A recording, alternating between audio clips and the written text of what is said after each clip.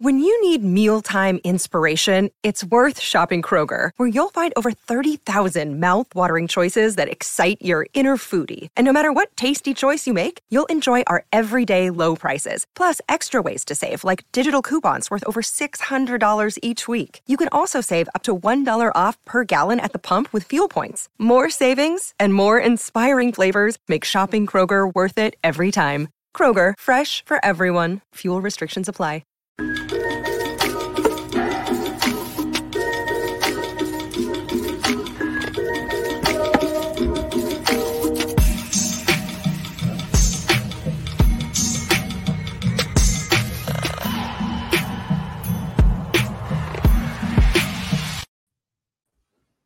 Boom, there we go. You know the music. You know what it is. It's Sunday night. It's the Leafs Weekender.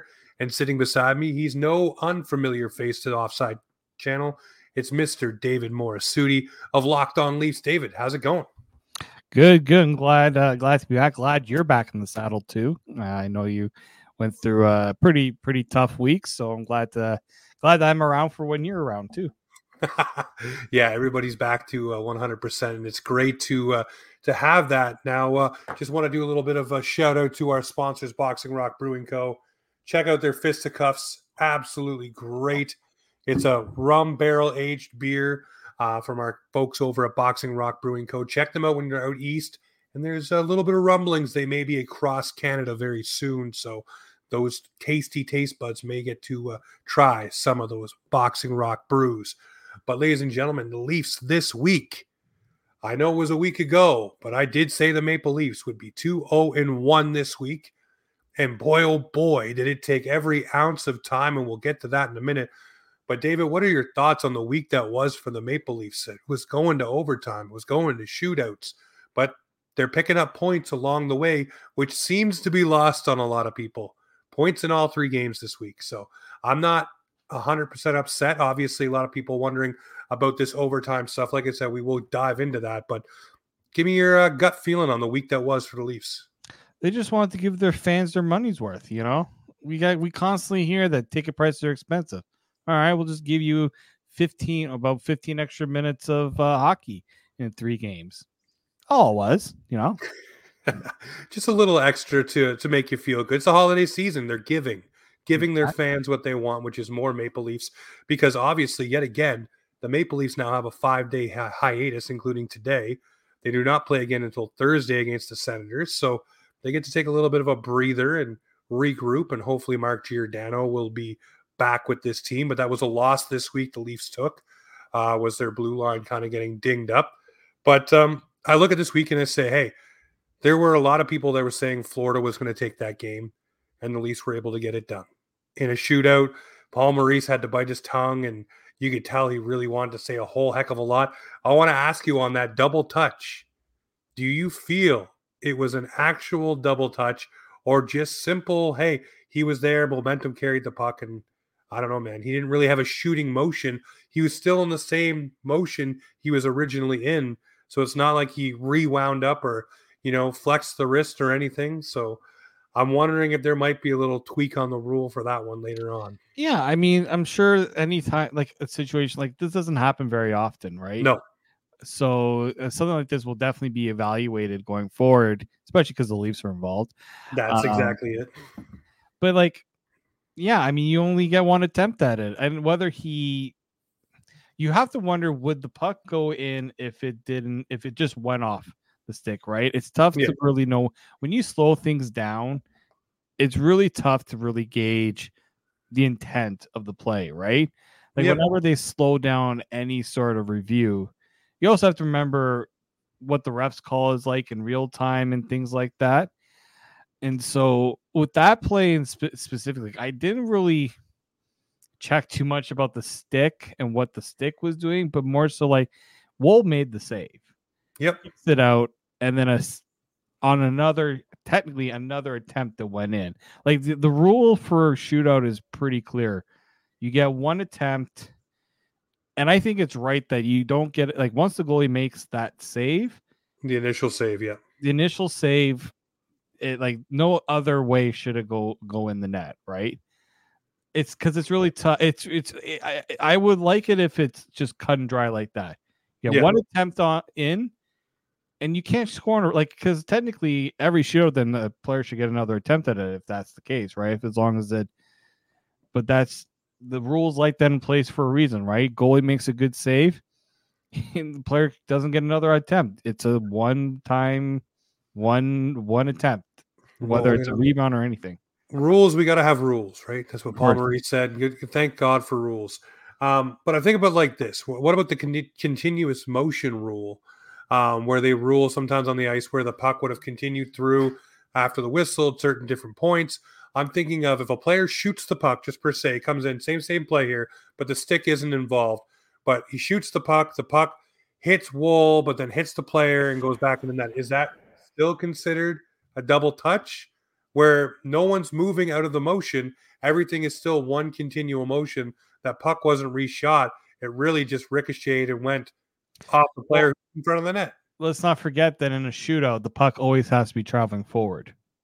That is true. I guess the determination on that little tap play too was the puck did come back and go forward to go back again. Once a player goes forward, he can't bring it back. The puck has to stay in a forward progression. So really, in a lot of ways, that's another thing you have to consider with the shootout is you don't get those second opportunities because you're not allowed to. The puck's not allowed to go back then up again. No, you know what? You're right. It's pretty cut and dry.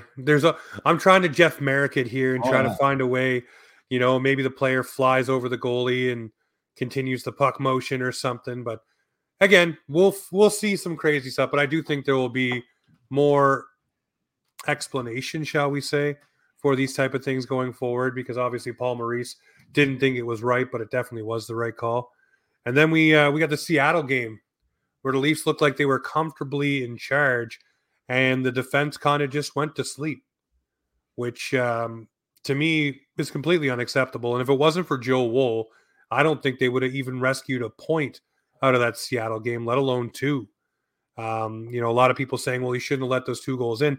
Well, we all have to remember that a shot on goal is a failure of the defense. The goalie is your last line of defense against players messing up or pucks going by or whatever you want to call it. So that right there, to me, Joe Wool made some 10-bell saves to keep that game where it was and during the overtime and during the shootout. So I don't know. I look at the Seattle game and say they were lucky to escape with 2 points. Well, yeah, you have a lead. You should protect that lead, and part of protecting that lead is not saying, all right, Joe, you got to stop clear-cut chances on that. It's one thing if it's a shot on goal. It's another when the guy has all the time in the world to pick where he wants to shoot it. Yeah. And that was my issue with the goals, right? Jared McCann, he could have had a coffee by the time he finished scoring that goal. Yeah. There's no one challenging him, no one trying to. You can't allow those opportunities, right? Like the Chicago game kind of remind me of that, where it's like, make it hard on them, guys. Like show that you wanna win this game. The Seattle one, yeah, they start off the period really well, where there was pressure, and I said, they're not converting on these chances. This is not good because then it's gonna come back the other way. And eventually Seattle is going to, all it takes, you can have all the momentum, you can have all the, chances and all those things, puck possession. All it takes is one shot for the other team to score, right? And you saw a lot of that in the Boston game too. A lot of chances. They were all over the Bruins net zone, but a lot of one and dones in a lot of way.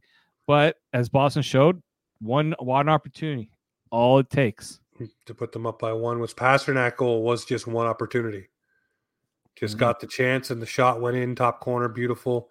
Obviously pasta type goal, but I look at that Boston game and, I said it last night after the game, a lot of times in games like that against Boston or a team that was one the Leafs were trying to punch up to, so to speak, they would wilt. They would go down in that game and it would just be basically almost going through the motions to get the game done. There wasn't a lot of pushback. There wasn't a lot of extra jump in the step. Once they got down, it was kind of shoulders went down, heads went down, and the all went to the other team. Not last night. Last night, they kept trying to battle. They kept trying to get chances. That Domi goal was beautiful. Matthews coming through clutch with 5 seconds left. But in overtime, it seemed like all of that hard work was for naught. And I'm sorry, I got to pick him out, and I defend him all the time, and it's John Tavares. He just watched that play. He did not get back, and there's no sugarcoating it. He just didn't do anything. Yeah. He was hoping the puck was coming to him, took 2 strides and watched it all develop. Like he couldn't do anything when he really probably could have got in there, maybe got in the way, maybe pushed the guy out of the way, lifted a stick at the last second. Who knows? But we'll never know because he didn't get back there to do it. And that effort right there is what kind of cheesed me off about last night's good effort through the first 60. And Joe Woll in overtime, man, he was keeping them in it again. That goalie, I don't care what anyone says, he is the future for the Leafs. Hands down, in my opinion. I went into the season saying it would not surprise me if this becomes Joseph Woll's net, because in a lot of ways, the Leafs set themselves up for a succession plan. Samsonov's on an expiring contract. We know what expiring contracts are like for Leaf goaltenders, right? Joseph Woll signed here, right? He's locked in, right? And so you got to see what you have in him. And what I've seen, the Leafs are a more competitive team with Joseph Woll. There's just a comfort level that you have with Joseph Woll in net versus Ilya Samsonov. And it's a lot of, I think, Samsonov is fair to him. They hadn't played well in front of him, but this is a guy who's, trying to prove that he's a number one and wants to get that long-term contract, right? And it hasn't really worked out for him. But to go back to that Bruins game, what annoyed me, 2 things annoyed me about that. One was, yes, both Tavares and Nylander, they were nowhere to be found, right, on that play. And I guess Riley thought he had some help. Otherwise, Riley shouldn't have gone and followed Pasternak into the corner, because when you do that in 3-on-3, you have to know that someone's covering. Otherwise, you can't just be in no man's land, No, leaving a guy wide open in front of the net like Marchand. Marchand of all people, too. But what annoyed me on top of them not coming back is there's 8 seconds left in that game. Why are you attempting a line change with the Bruins having full guys on the ice in the neutral zone, and you're attempting a change? Explain to me how this team is one of the few teams in this league that cannot figure out how to do a line change properly, right? And the worst part about that is 8 seconds left. Nylander decides, you guys go out for the change. I'm going to skate this puck into the middle of the ice where there's Bruins within vicinity. All this, we've seen this many times where the guys will skate it backwards, skate it back into your zone. Nope, he cuts to the middle of the ice, gets hit, blows a tire, and that's the game. And the fact that it was 8 seconds left in the game, that's what really annoyed me. And it's not the first time the Leafs have decided to do a line change with seconds left in the game. Like, what are you going to do with 8 seconds left, really? Like, you could try something on 3-on-3. Most likely, unless you have someone, ready to take advantage and go on a breakaway, which in this case, they had Nylander and Tavares on one side. They were only really changing McCabe for Riley in this situation. I don't know what exactly the Leafs were hoping to do with that play. And to me, that's partly the players on the ice's fault, and also on Sheldon Keefe for not recognizing the situation. Well, if you're the bench boss, right? What's that word, boss, right? You're supposed to be the one to dictate what happens there. And if a guy's coming back, you can yell to them to stay on, or see the play as well developing that's in front of you, and be able to tell players, do not change, or scream from the bench, whatever you need to do. You've been doing a lot of yelling lately, so just keep it up. But yeah, for whatever reason, that was ridiculous. And the William Nylander thing was just careless. It was not paying attention in a pivotal moment of the game where you were on the ice. And he's been so, I would say, disciplined with that lately, that now this happens and we're like, wow, that's old Willie Warts coming out right there, where, just the aloof play is what we'll call it. And it cost him. It cost him big. And then doesn't hustle back. Like, boys, hustle back. Figure it out. And again, Joe Woll makes a beautiful save on Pasta, but he's way out of position and no one's there to help cover him. And I think he almost gets back too, but it's like, yeah, He shouldn't have to do that, though. Imagine Joseph Woll's reaction. He's like, so no one's covering Marchand right now after, like, really? Like, yeah. Marchand wasn't even really in the play right away, right? Like, Pasternak was on the clear-cut breakaway. Riley does his job in getting him. Marchand's joining later in the play. And that's the part there. Like, it wasn't like it was a 2-on-1. It was a clear-cut breakaway for Pasternak. And there's Marchand coming in, and he's like, oh, I'm really going to be all by myself here. And takes his time, right? Knocks down the pass, and it's in the net. That was a very, like, it as you said, it's frustrating way for a game where I thought the team put forth a really good effort. Yeah, it's one of those efforts that feels like it's almost wasted. You know what I mean? Like, you're sitting there and you think this is going to be a game. The Leafs have come back. The momentum's in their favor. It looks like last 5 seconds you score. Okay, these guys are juiced up and ready to go for overtime. And yeah, the chances were there here and there, but that one last effort just wasn't there. And teams that win have that one last effort, that one last push, hurrah, or whatever you want to call it, to either keep the game where it is or to put the game away. And that's what Boston did. But we'll move on from the week that was. We'll go to the week that will be for the Leafs. Only 2 games, as we mentioned. They start off on Thursday, Battle of Ontario. I see these guys wanting to come up for this one and really atone for the loss that they were handed last time.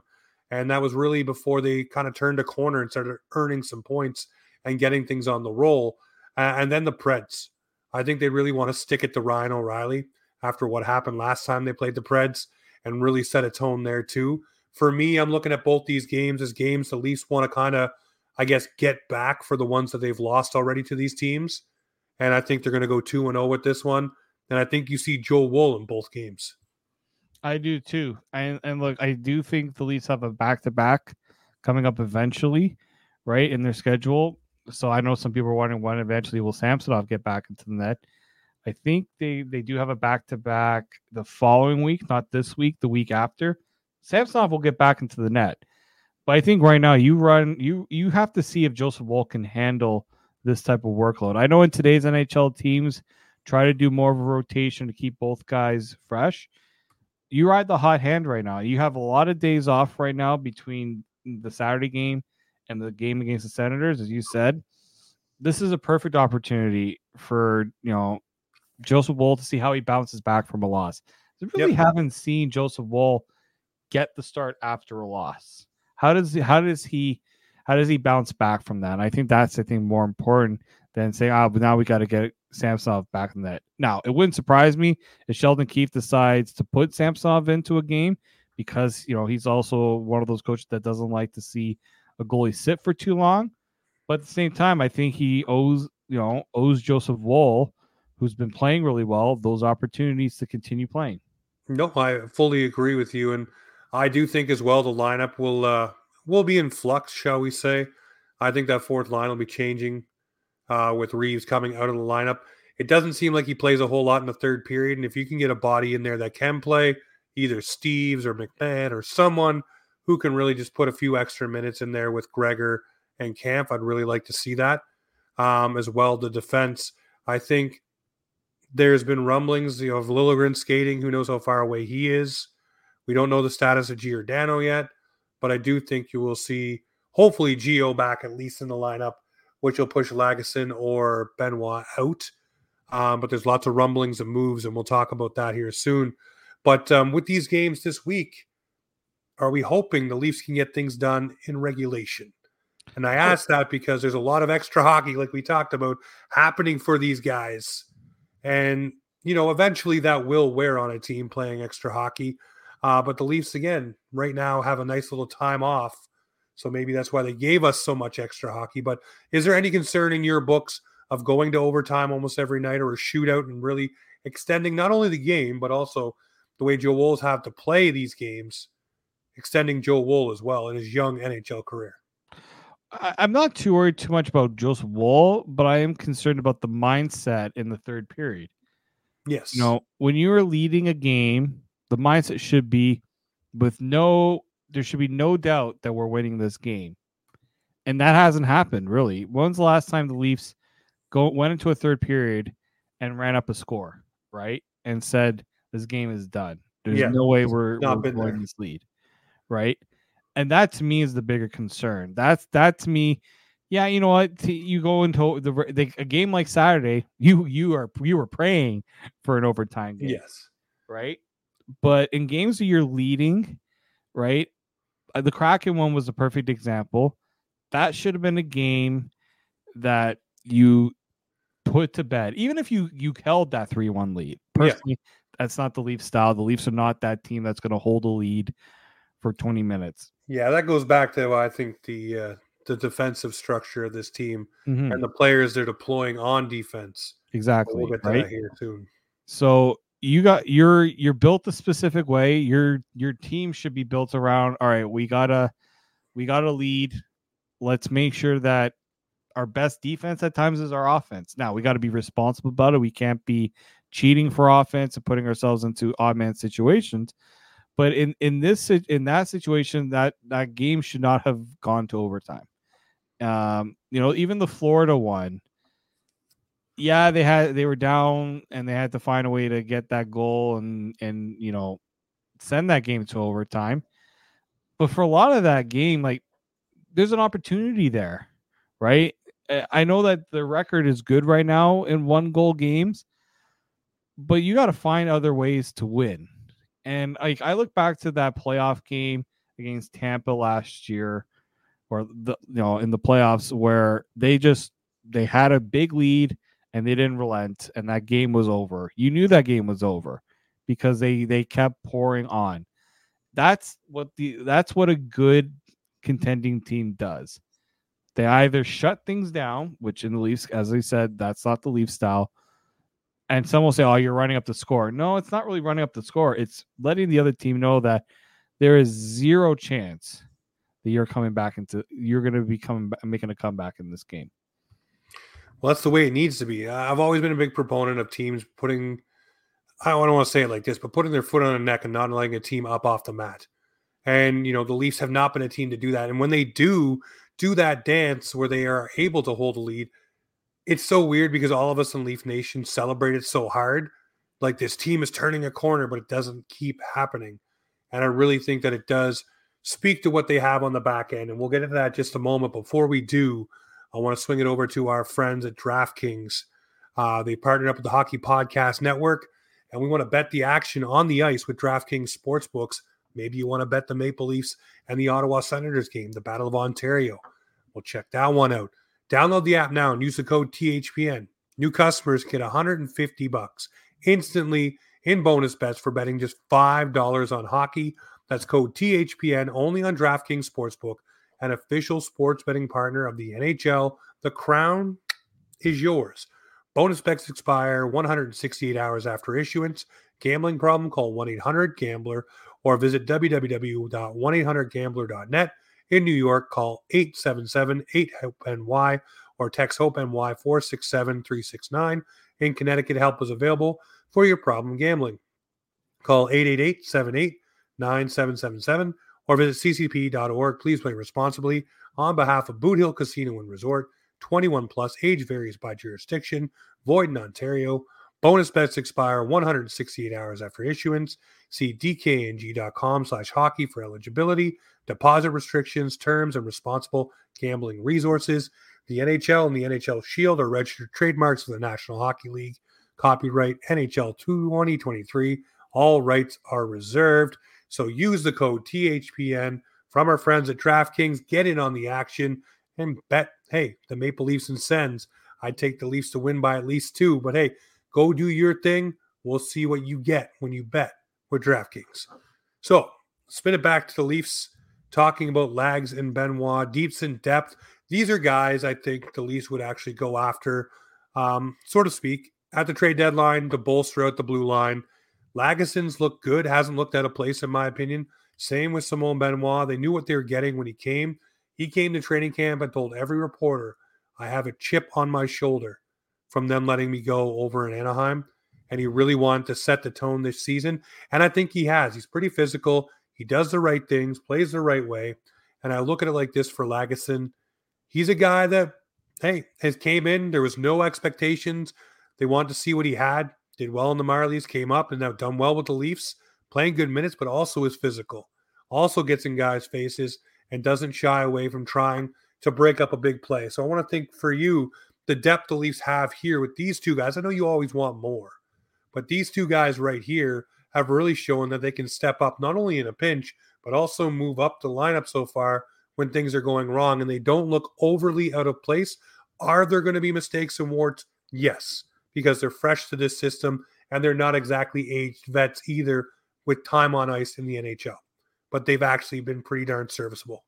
Yeah, especially Lagesson, right? You know, he's a guy that has NHL. Like what I liked what the Leafs did with their free agent moves is they got guys with NHL experience to be their 6, 7, 8 guys, right? That's what you need, and for them, like for Lagesson especially because he's been playing in the top 4. I think that's a good thing for him to show that he is capable of doing it. Obviously, it's not something you want to see them do long term.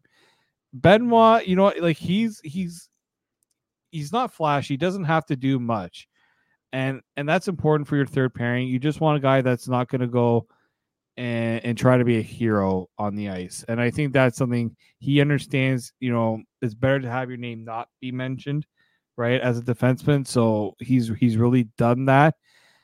So, yeah, does it make you feel better knowing those guys are stepping up with your blue line as banged up as it is? Yeah, it was similar, almost in a similar thing to last year. Well, I mean, last year they went with younger guys like Liljegren and Sandin and made them more prominent players in the lineup.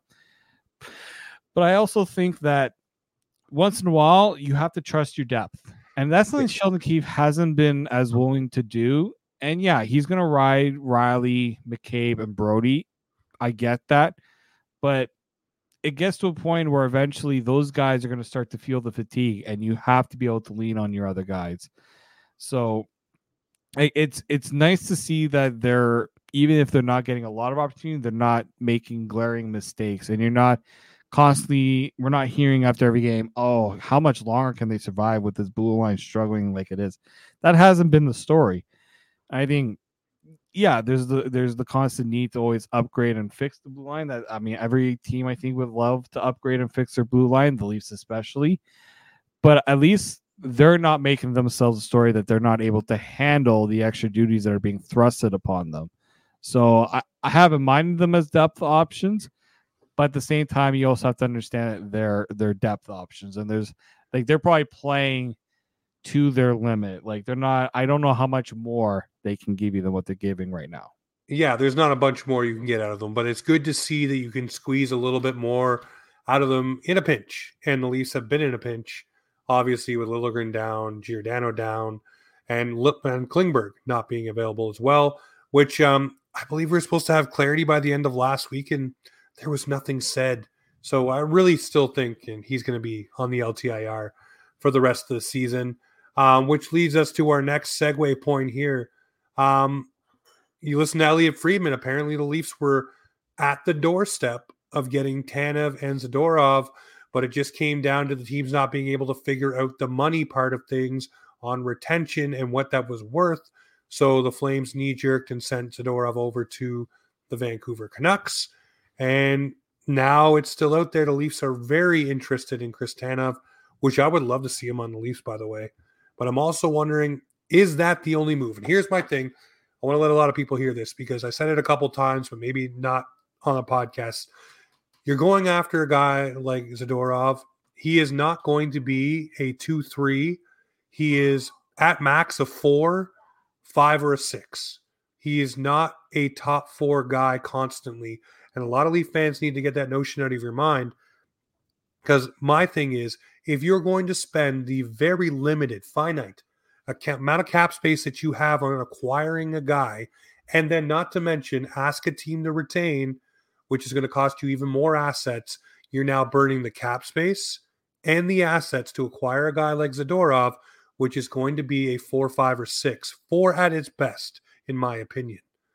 Do you want to use all of those assets to get a guy like that, or would you rather use those assets to find a way to get a Tanev or maybe a Dumba or someone who else can fit into this lineup, a Murphy, that could really work with the Leafs group that is a lot more polished, shall we say, than Zadorov.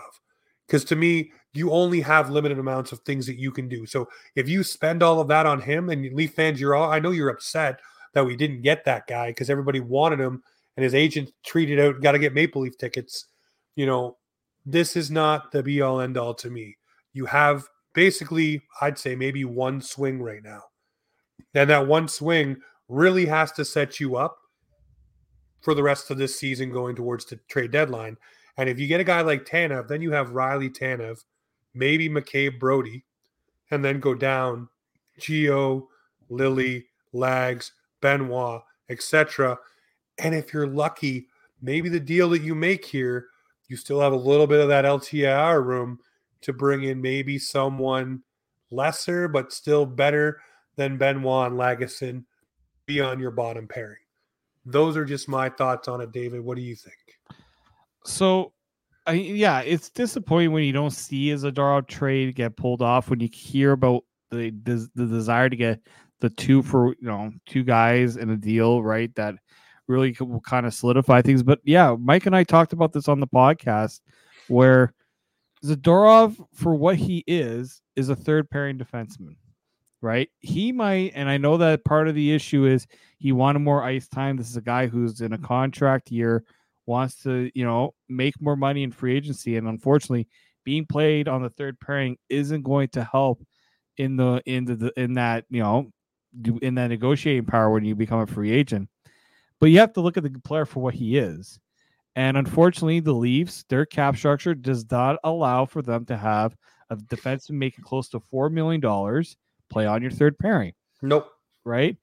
Tanev, the reason why he's a good fit is he is a top 4 guy, and he's making, a reasonable cap hit.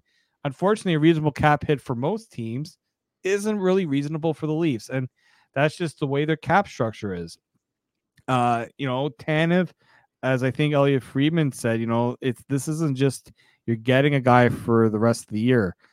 Brad Treliving really likes Tanev, and this would be get this guy and see if we can keep him around. That is my preference for this Leafs team. At some point, I think Brad Treliving mentioned it,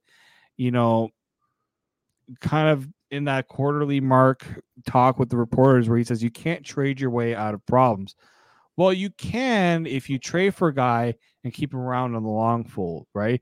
And I think Tanev would be that guy, to be honest. Tanev would be guy. I thought Luke Shen was going to be that guy. To be clear, when they traded for him, to be. Like, we wanted it to be because we thought this guy liked being here. He wanted to help this team finally get over the hump, kind of the second chance for him to really make things right with the, live up to where he was drafted with this team and all that.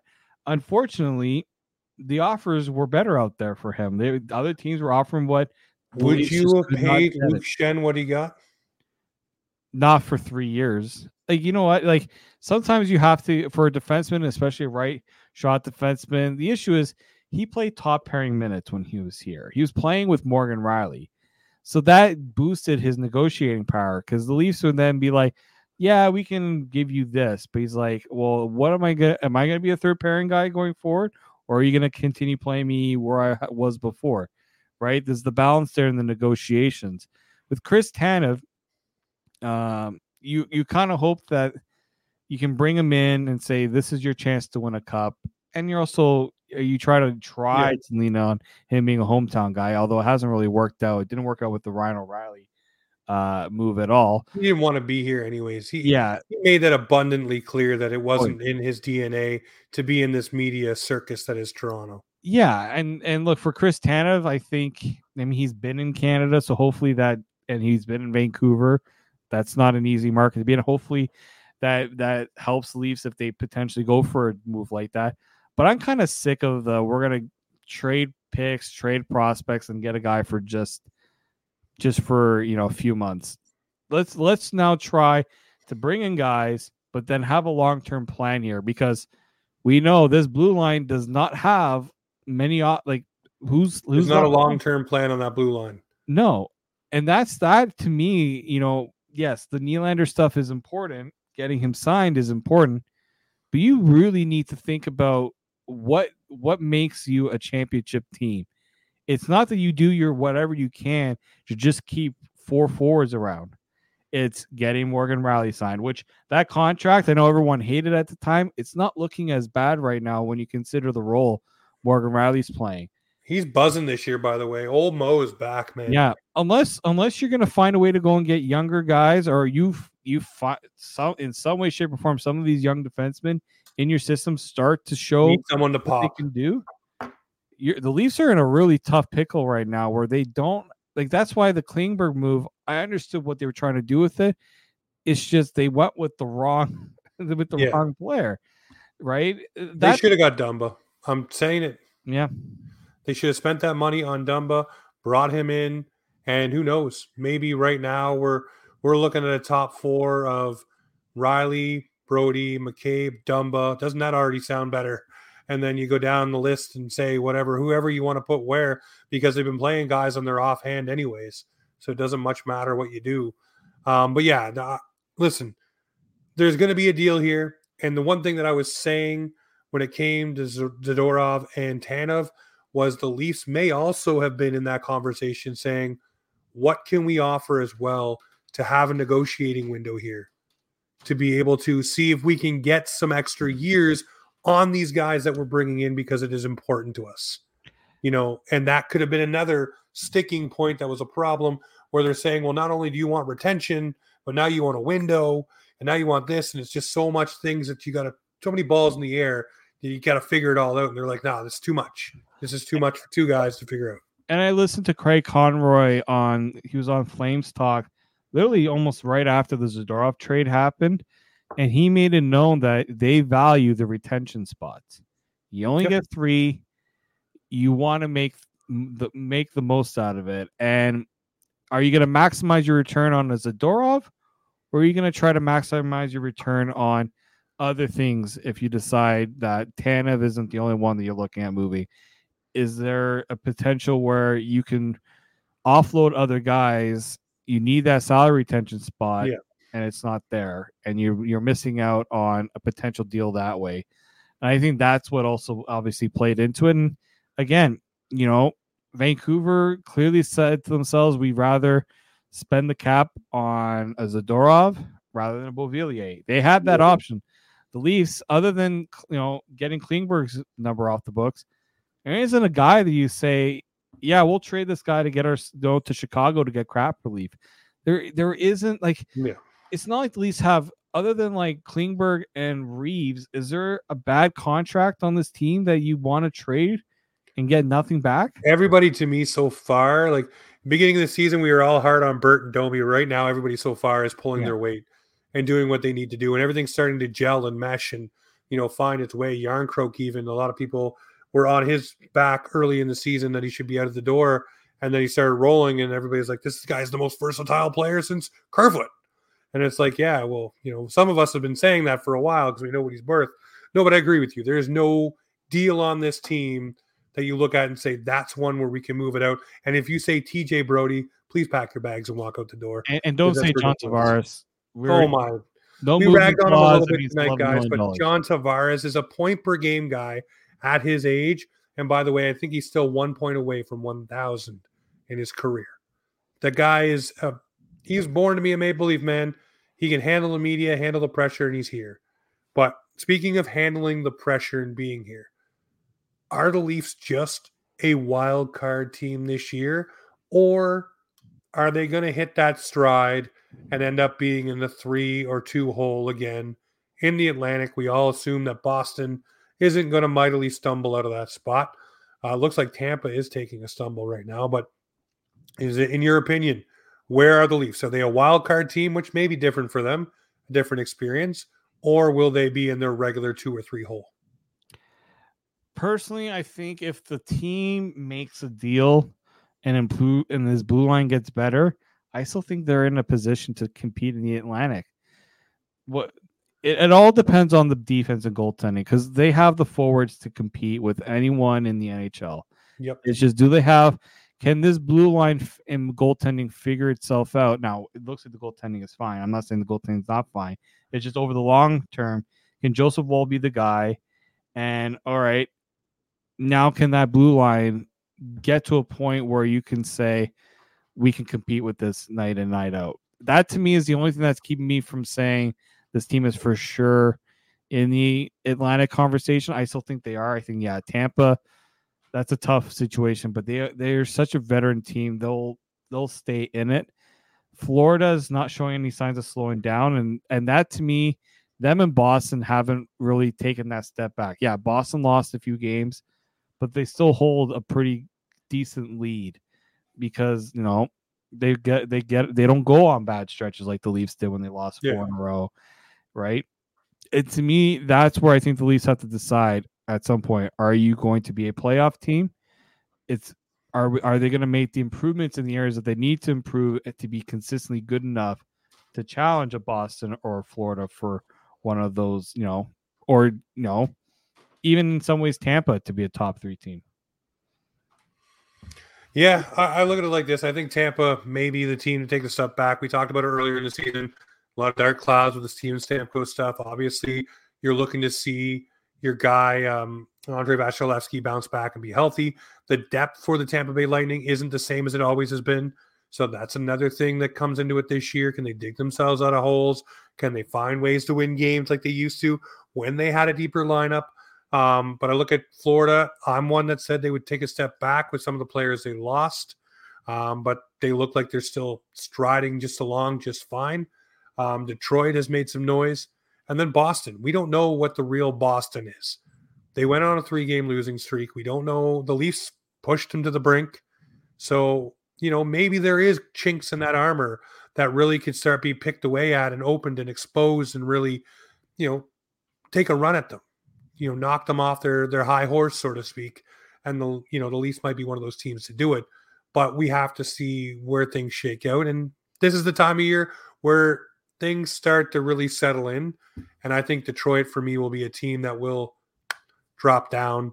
Tampa, I think, will stay where they are. And I think it'll be, for me, running like this, it'll be probably Toronto, Florida, and Boston in some sort of combination right now. I'm more or less saying Toronto will make their way into third and play Florida in the first round, which may be some tasty retribution come playoff time if the Leafs can figure out that back end. Yeah, and we know that if you're going into a 7-game series with Florida, you got to be ready to compete each and every night. And it's you can improve the blue line, but if your top players aren't going to bring that competitive edge that they brought in that Bruins game, we saw that. Yep. But that's got to be consistent each and every game. If they played like that every single night, they'd be world beaters. Yeah, they would be. So Allmark was really good in that game. I don't think he gets enough credit for how good he was. And the Leafs can't. The Leafs have to. That's the effort. That to me right there. Look, Austin Matthews, when he was on the ice, I think the Leafs outshot Boston 13. They had outchanced 13-4, something like that. There was no doubt that Austin Matthews was one of the better players on the ice. Yeah, Pastrnak was good, but Austin Matthews controlled the game when he was on the ice more so. I think that's what you need to see from this Leafs team if you envision them being a top team in the Atlantic. And look, Boston hasn't. I'm still convinced Boston hasn't taken it over yet. Unfortunately, losing games like this doesn't help your chances, but over the long run, I think the Leafs still have a chance to catch them, but they got to start building up some consistent play.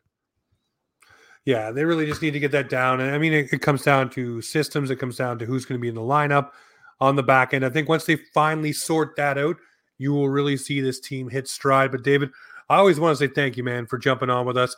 And I'll say this, if you have not listened or have not tuned in or have not subscribed, make sure you check out Locked On Leafs. They are a daily Leafs podcast. You get your Leafs news there.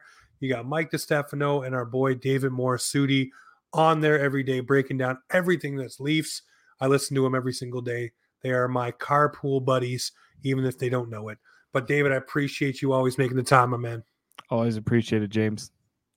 All right, well, ladies and gentlemen, you know what it is around here. This is Offside Hockey Talk, where the Maple Leafs and hockey come to talk.